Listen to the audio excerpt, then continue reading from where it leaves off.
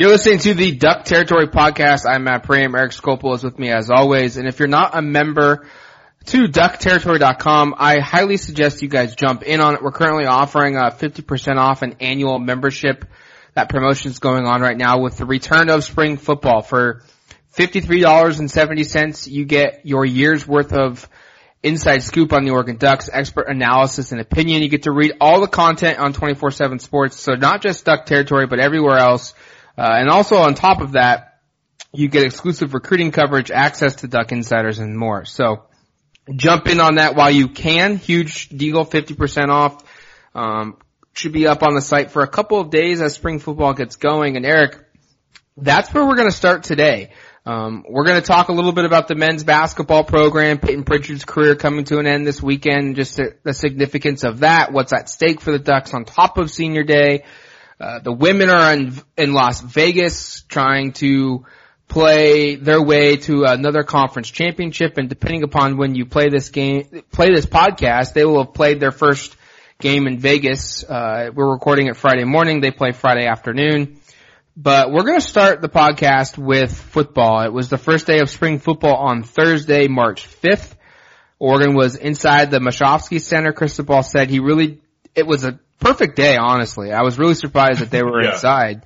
But Cristobal said the reasoning was because he wanted to make the guys uncomfortable, maybe crank the heat up a little bit more than what they're used to, and just kind of simulate some uncomfortable situations for his team on the first day out. And quite honestly, it's just kind of cool having football back. Oh, 100%. I mean, 100%. I mean, like you said, I think, on Sunday when we recorded about spring practice, it's like, we're not actually seeing that much, but just the fact that we get to go watch for 40 minutes ends up being, like, you end up leaving being like, wow, that was really interesting. Man, I learned so much. And then you kind of, like, take a second and take a step back and you go like, maybe I didn't learn that much. But at the same time, I do think there are some notable things we're going to talk about on this podcast. But yeah, you're right. I think just having football back in your life and being able to go watch practice and kind of see who's made improvements, who's playing here, who's playing there. There's a number of players who've kind of moved around positionally, and obviously a couple of guys who are banged up that we didn't expect, players that are maybe a little higher on the depth chart than we had expected. So you just get all these little pieces, these little nuggets you learn over the course of the first week or so that are really interesting. And obviously Thursday was no different. If you haven't read, we've got our instant reactions. Matt posted some VIP thoughts up on the site. Those are definitely worth going and taking a look at because I think I say this. I think it's pretty objective. I think we provide the best practice coverage out there for Oregon football, and I think this year has been no other, and I think you should go check out our stuff that we put up on Thursday. A lot of good content, including some of the stuff we're going to talk about right now. One of the big items of the overlaying theme of spring football obviously the quarterback battle is going to be the thing everyone's going to talk about. And it's basically Tyler Shough versus the field, I think, to handicap that. Bradley Yaffe, a walk-on quarterback, was the second string guy day one, and then Cale Millen and Jay Butterfield also took some reps when Shough and Yaffe were not with the first or second team. But I think something that's gone under discussed, I guess, and I've mentioned it on the podcast before, we've talked about it, but it's the center spot of where guys fall in line at that position because Jake Hansen's gone, 4-year starter. He was such a good player for Oregon, and who replaces him is kind of an up-in-the-air deal. And we got some clarity on that from Cristobal because day one we show up to practice and we see Alex Forsythe, a junior with the first team at center. We see a true freshman, Jonathan Dennis, with the second team at center. But Cristobal says that the true number one was not just available. He just wasn't available on Thursday for the practice because he was sick.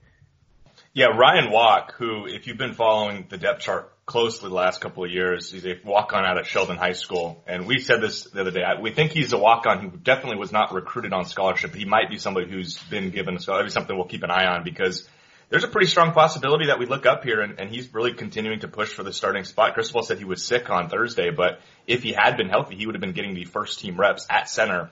That sort of tells you the type of player he is. And right. maybe it is a 3-player battle between Walk, Forsythe, and Dennis. We should mention Dawson Yaramillo, another guy who I think we'd expected to get some opportunity there, was not a full participant. He's still kind of working through some stuff. I think he's getting close. He might be another person that has a say in that center position battle. But for the day, you certainly got a little bit better idea. I think Jonathan Dennis is a name I don't know if we really had considered as a center, but Cristobal also said that they're going to have a lot of guys kind of circling through there at center and working on snapping and playing that position because there's a ton of opportunity there, and there just hasn't been somebody who's clearly kind of run away with it, and they're going to continue to work through that. So I think Ryan Walk, if he ends up winning this job, that'll be a pretty interesting story in terms of this is a local kid that was kind of, I mean, he had a high school teammate in Cody Shearer, who was a recruited player from Oregon in that same cycle, and he ended up transferring, I believe, down to Arizona State, and now you have Walk, who obviously wasn't quite as highly regarded as his high school teammate, possibly in line for a starting position for a couple of years. That would be a pretty cool story if that does come together.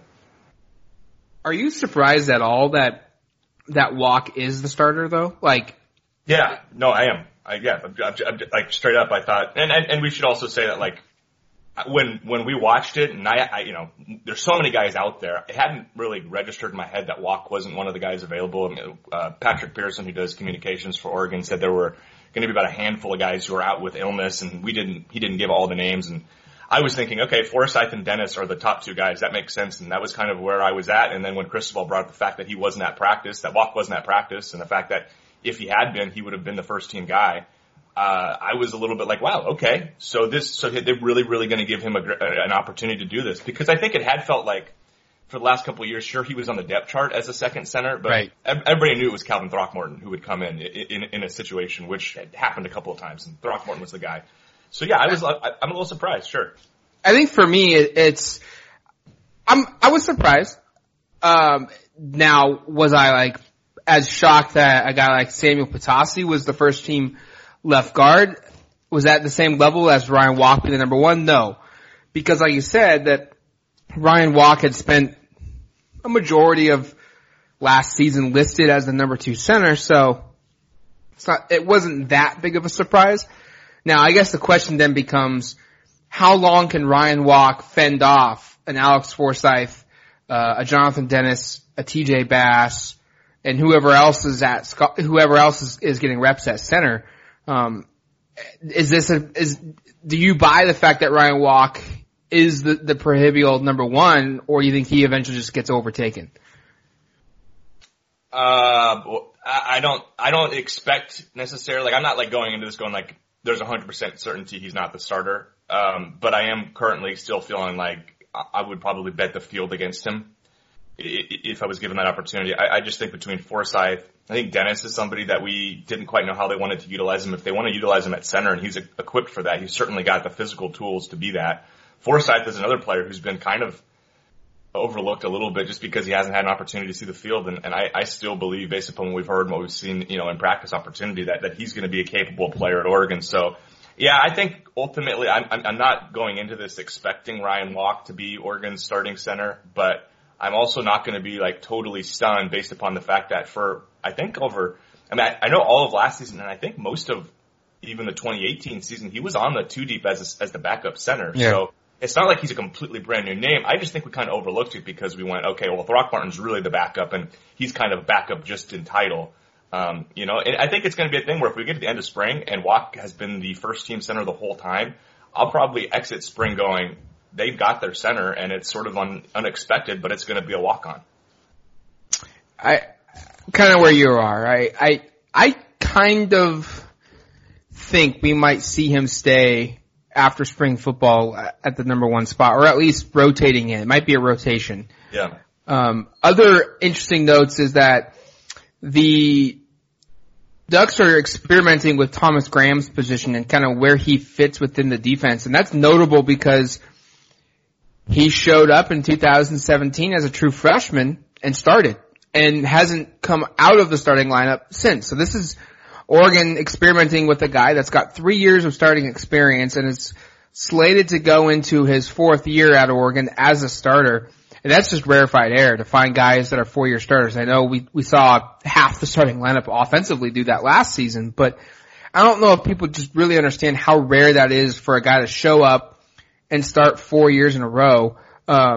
But that's kind of what Thomas Graham came back for, and to become a better player and to have a chance at a bigger role.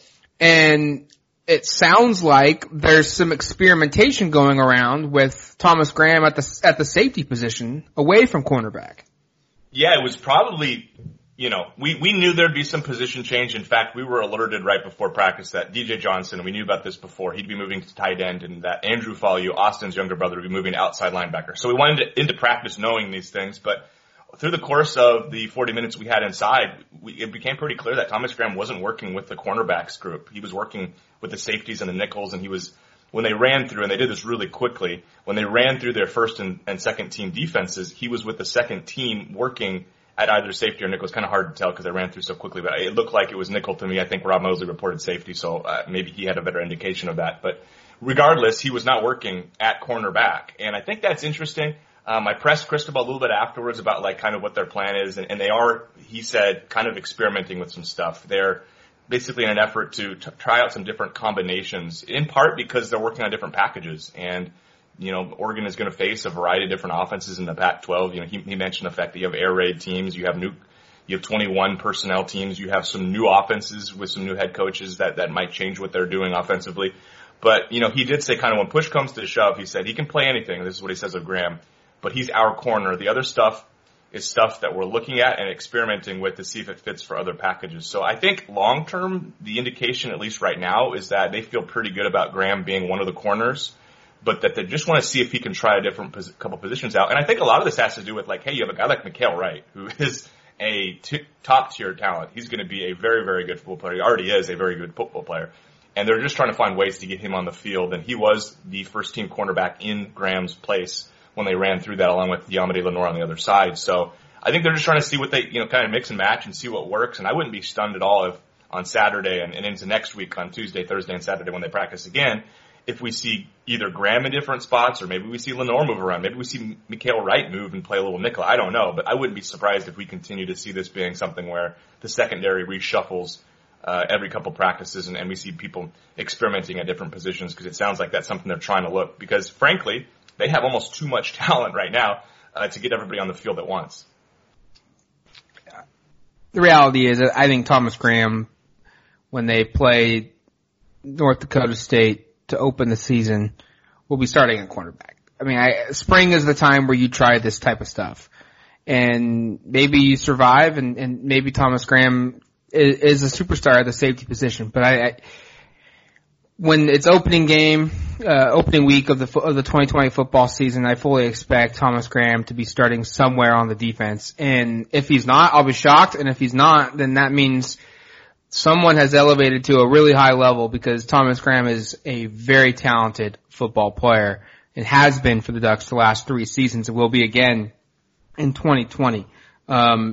We should note that there's also some injury news, some illness, and no, not that illness. That the coronavirus, we were told that's not out there with this team. Just guys are sick right now. Typically in locker rooms, this happens. Someone gets sick and it kind of spreads a little bit. And a couple guys missed practice. I think Christian Williams was one who was not at practice. Ryan Walk was one of them who was not at practice. I think was DJ Hill who was not at practice. Jamal Hill and Brandon Jamal Dorlus. Hill. Yeah, Jamal Hill and Brandon Dorlus, sorry. And those guys were not at practice. So there were a couple guys that weren't there. There were a couple guys that weren't expected that showed up ready to go and cleared to practice day one.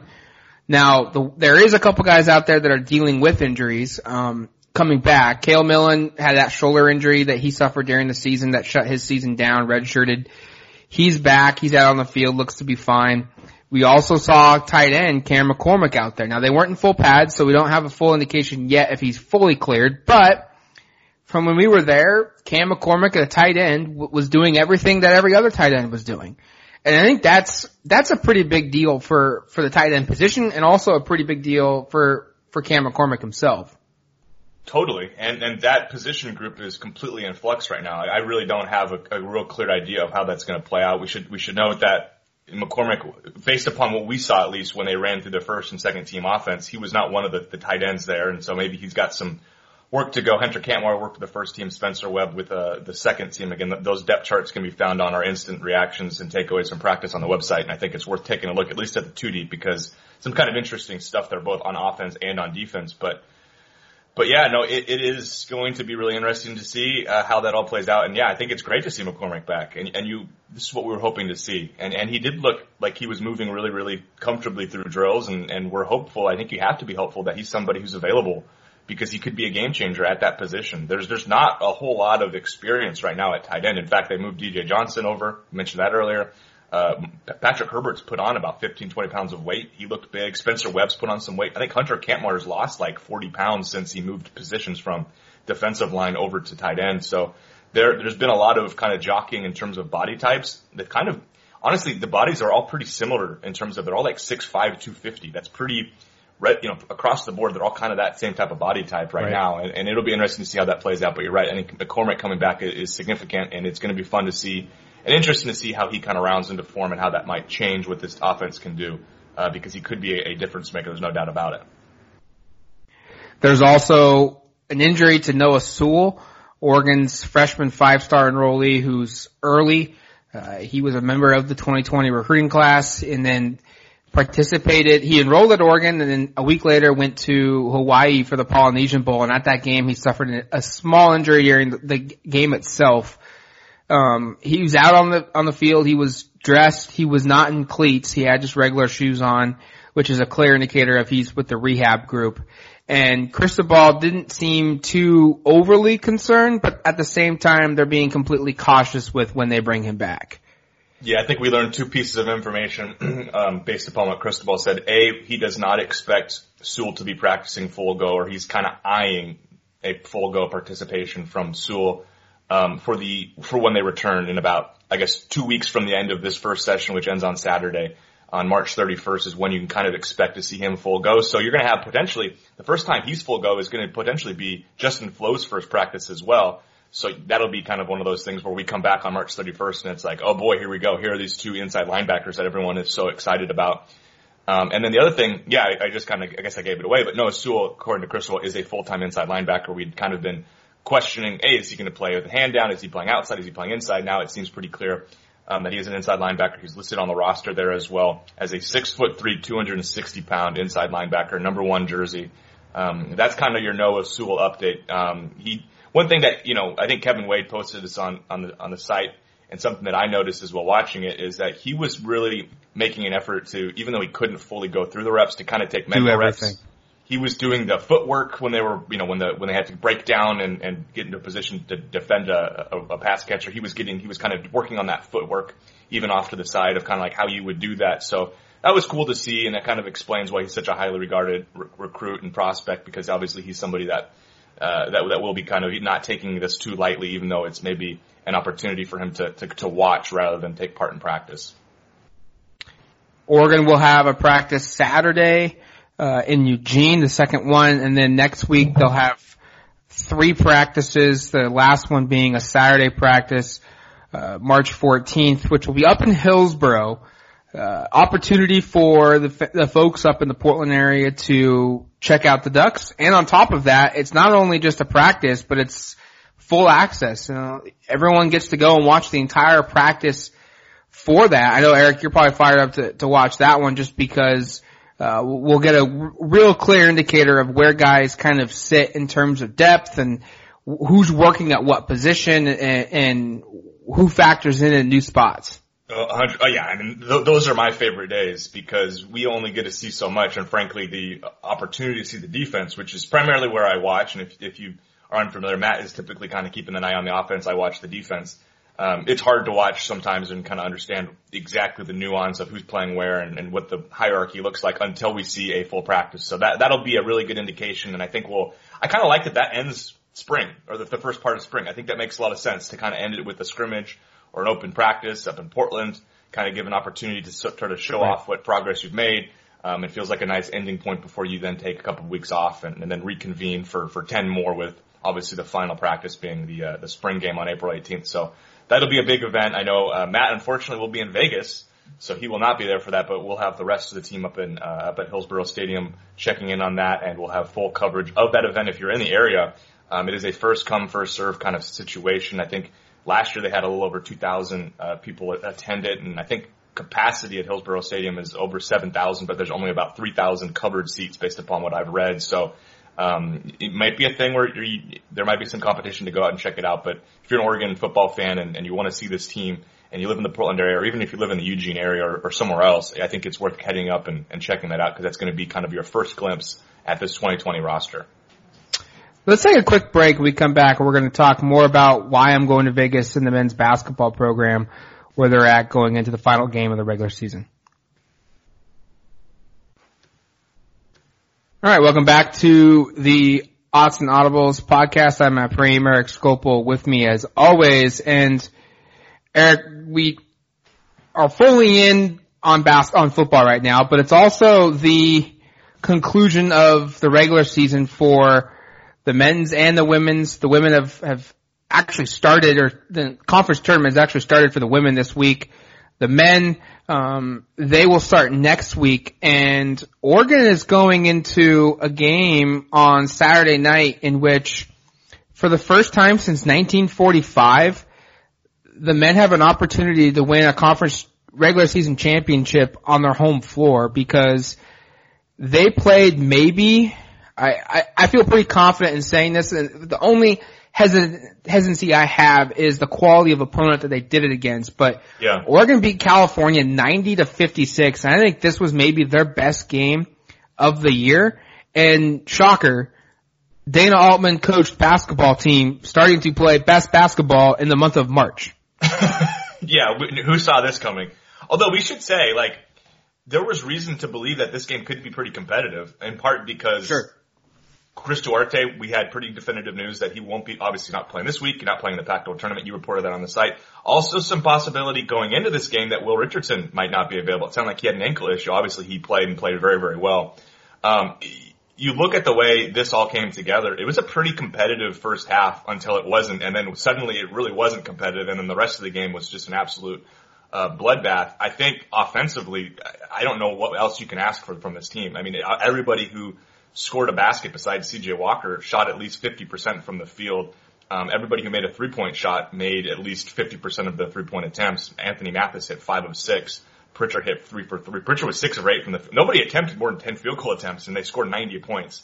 That would be something you'd have to go back and look at how many times that happens. But everybody was very, very efficient. What stood out offensively from this group? Because with Duarte, obviously now having been, we can say he's been out officially a couple of games, but really offensively he'd been kind of limited for a while. It really does feel like they're starting to kind of find their step, or do you feel like this has to do more with the opponent than what Oregon is doing?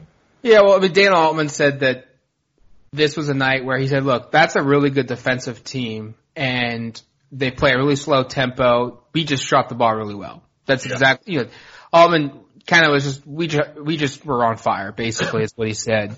And I think the biggest takeaway from me was just the killer instinct that this team had. I mean, they made their first 5 shots and 9 of their first 12, with 10 minutes to go in the first half. And then they closed the first half strong, making 7 straight field goals and going on a 21-0 run to really open this thing up. And then after California in the second half got within 15 points with just under 12 minutes to play, Oregon crushed them. They went on a 32-13 run in the final 11 minutes of the game, and it was 3-pointers, it was dunks, it was layups, it was jump shots, it was stuff in transition. Oregon shot 70% from the 3, which set a Matthew Knight Arena record. They shot 60% from the floor, 68% in the first half from the floor. California had just 7 rebounds in the first half. 7. That's all they had. And you just look at the stats up and down. I think this was their most complete game because they played a suffocating brand of basketball defensively. I think they forced 4 or 5 different shot clock violations in this game. They rebounded the ball really well. California only had 9 offensive rebounds. Majority of those came in the second half when Oregon's bench was opened up and guys played. And then offensively, just the connectivity they had of knowing where each other was on the court and executing the cuts correctly. And, they were running really good sets. And I think you have to understand that Cal is not a very good team. Like they are 13-7 in conference. The fact that they've won, overall, the fact that they've won 7 games in conference play is just amazing. But the reality is they're not a good basketball team. They don't have the similar talent that Oregon does. But that being said, Cal they'd won 3 of their last 4 games. They have been competitive in a majority of the conference games this season. And this was the largest margin of victory by Oregon since the 2017 season when Oregon beat Oregon State by 42. So, and that was the year Oregon went to the Final Four. And looking at this game, that's where I take away from it. This was the most complete game we've seen from Oregon, and they did it against a team that was winners of 3 of the last 4 games, 2 of which against Utah and Colorado.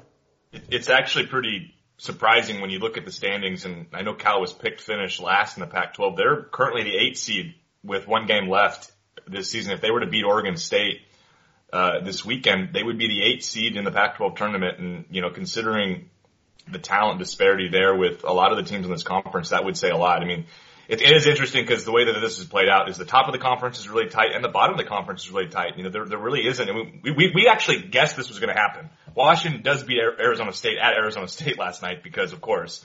But even the team at the bottom of the conference are able to compete, and I do think that says a lot about it. But a couple more things on this game, Matt. The best game we've seen out of N'Faly Dante in a while. The best game we've probably seen out of Addison Patterson in a while. Seemed like they're starting to get some of that bench production back. 100% with Addison Patterson. This was his best game in a very long time. He scored 17 points his second game of his career against Boise State, but he fouled out in that game too, so maybe that is devalued just a little bit, but career high in Pac-12 games. This is the second highest points he scored all year. He played in 22 minutes, which was a season high for him as well. And the most important thing is he scored 13 points on 3 made field goals. That's really good. I mean, he made 6 of 7 free throws. This is a guy that for the majority of the season has not shot the free throw shot really well. I mean, 56% free throw shooter. And against California, he made 6 of 7. So he showed growth there. He had just 1 rebound, but he was everywhere defensively. And he had a couple foul calls that I'm not a bash the ref type dude, but he had 2 foul calls that were called against him that straight up were just him stealing the ball. And the officiating just missed it. And so I'm not too worried about the fact that he had 3 fouls. He had 2 steals. He had a block. It felt like he altered a couple more shots. This is a game in which a team that they need Patterson to give you something. And he's starting to do that because just look at what's happened since the Colorado game at home. He played 12 minutes in that Colorado game. He scored 6 points. He had 3 steals. Against Utah, he had 10 points, 2 blocks, 3 rebounds. Against ASU, he had 8 points and 6 rebounds. He did not play against Arizona because he was,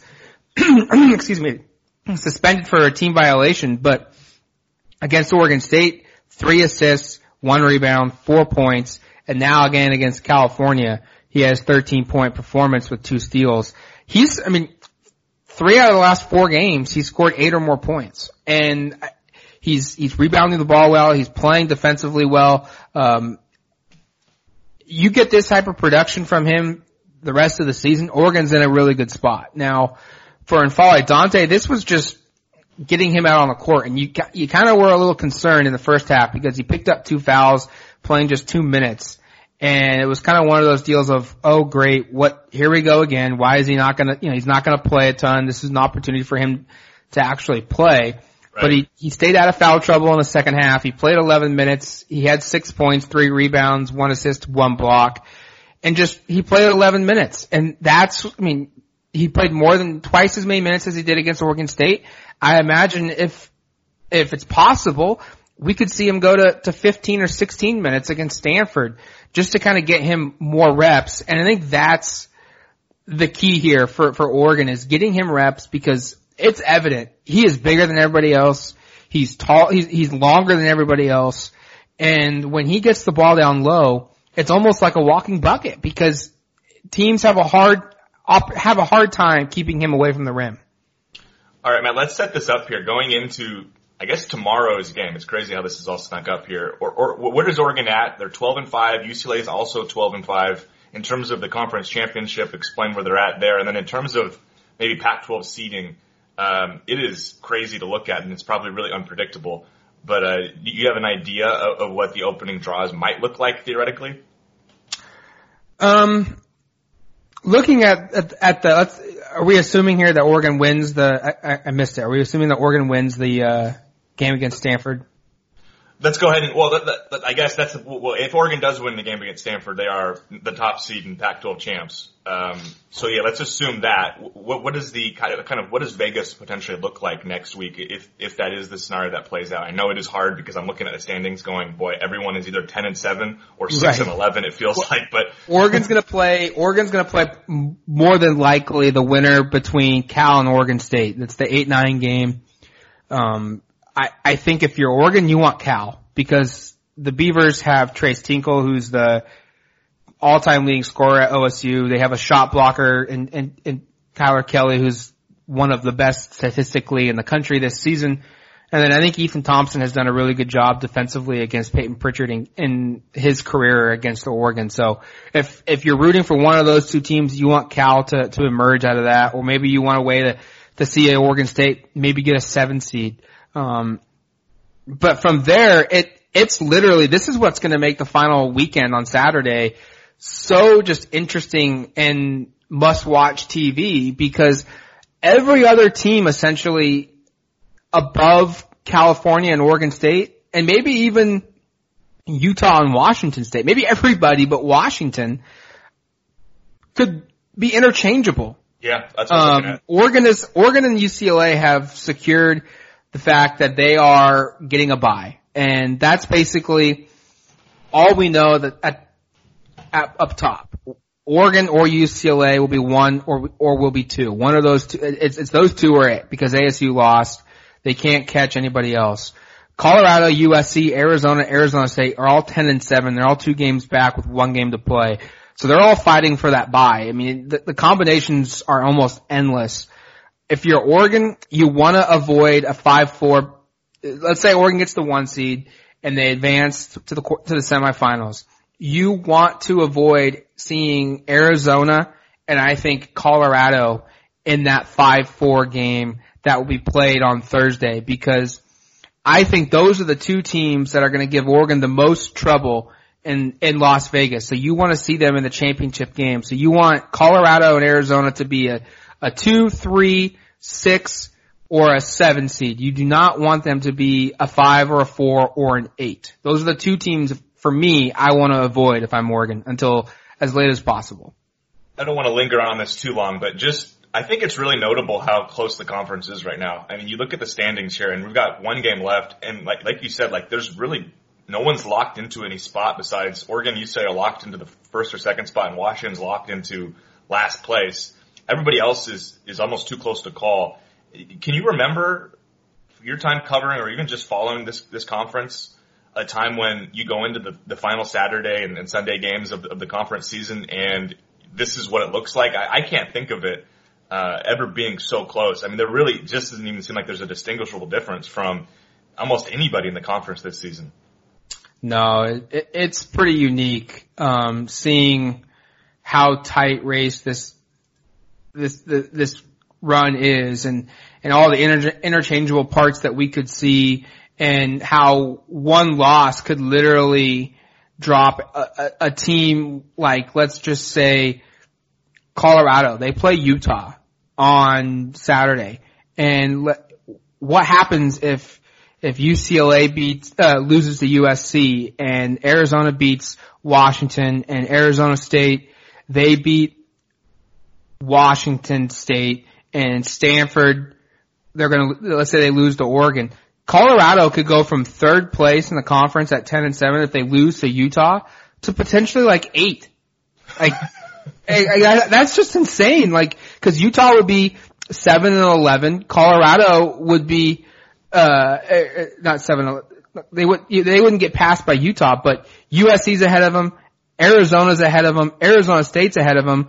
And now all of a sudden they're in the 7th spot. I mean, that's just mind-boggling. And if Stanford upsets Oregon and Colorado loses, they go to the 8th spot. And so that right there, and it's the same case for not just Colorado, but for a majority of these teams, because so few of games separate everybody, and just one loss doesn't just drop you one seed in the tournament. It could drop you 3 or 4, and that's going to create just, I think, some very competitive games in the last game of the season, or the last day of the season, just because of everyone wants that bye. Everyone doesn't want to, they don't want to have to play Oregon or have to play UCLA the first round of the tournament if they can avoid it. All right, now let's wrap this up real quick. I think we need to talk about the women. They're playing right now, depending on when you listen to this podcast. So we don't know the result. I think if they lose, we'll probably do an emergency podcast. yes, we will. If you don't see that, you can understand that they won the game. But just overall feeling of where this program is at going into Vegas, teams that win at a high level, they find motivation in any little thing. And I heard something from Kelly Graves. I think he was on a radio show in the state of Oregon this week. And he said that his team's kind of motivated because they went to Vegas last year and didn't win the conference championship. And that's a part of the unfinished business. So, how big of a factor is that for this team for motivation wise? I feel like that part gets overlooked sometimes. I think people think that because Oregon's been so dominant that they've just always won the conference tournament, but that was not the case. Last year, Stanford upset them in the championship game, and that was a game where Oregon was really worn down. And I do think they want to have that conference championship. And we should note that it's not a lock by any means that Oregon would face Stanford in the conference championship. They're the 3 seed this year. They have to play Oregon State, who looked really, really good Thursday night, beating Washington State by about 30 points. And UCLA is the 2 seed. So, I think Oregon probably wants to beat Stanford in that conference championship game to have a little bit of revenge from what happened a year ago. But I do think that has to be something that's at the forefront of their minds going into this. And really, if you're Oregon, the motivation here is just to keep winning and to continue this roll. And they've won 16 games in a row. Most of those games haven't been competitive. I don't think they're going to be challenged at too high of a level until maybe a conference championship game. Maybe Arizona, who they'll probably play on Saturday, who did play Oregon really tough down in Tucson. Maybe that'll be a game where it goes competitive into the fourth quarter. I don't necessarily expect that, but I think this is a team that's very, very clearly playing its best basketball right now. We talked about the men starting to kind of round into form. The women have been playing their best basketball for a while now, and they've continued that, and they've been so consistent. Really, you think about this run, there hasn't been that game yet where they just don't show up. And I think that speaks a lot to what Sabrina Ionescu has meant for this program, that senior core, with her and Ruthie Hebert and Mignon Moore. I think you can probably include Satu Sabli in that now, and probably even Aaron Boley as a junior. I think Kelly Graves deserves a ton of credit, and I fully expect you're going to see a motivated, focused ball club this week down in Las Vegas. And I'm not going to be stunned at all if they play 3 games and they win all 3 games by 20 or 30 points, and you go into the NCAA tournament going like, yep, this team is ready, and you just add even a little bit more confidence to where they're at. Let's just run through the schedule of this week. They're going to play Friday at 2 p.m. You'll probably be listening to that. Let's just move them past that game because they're probably going to beat Utah, who beat Washington on Thursday.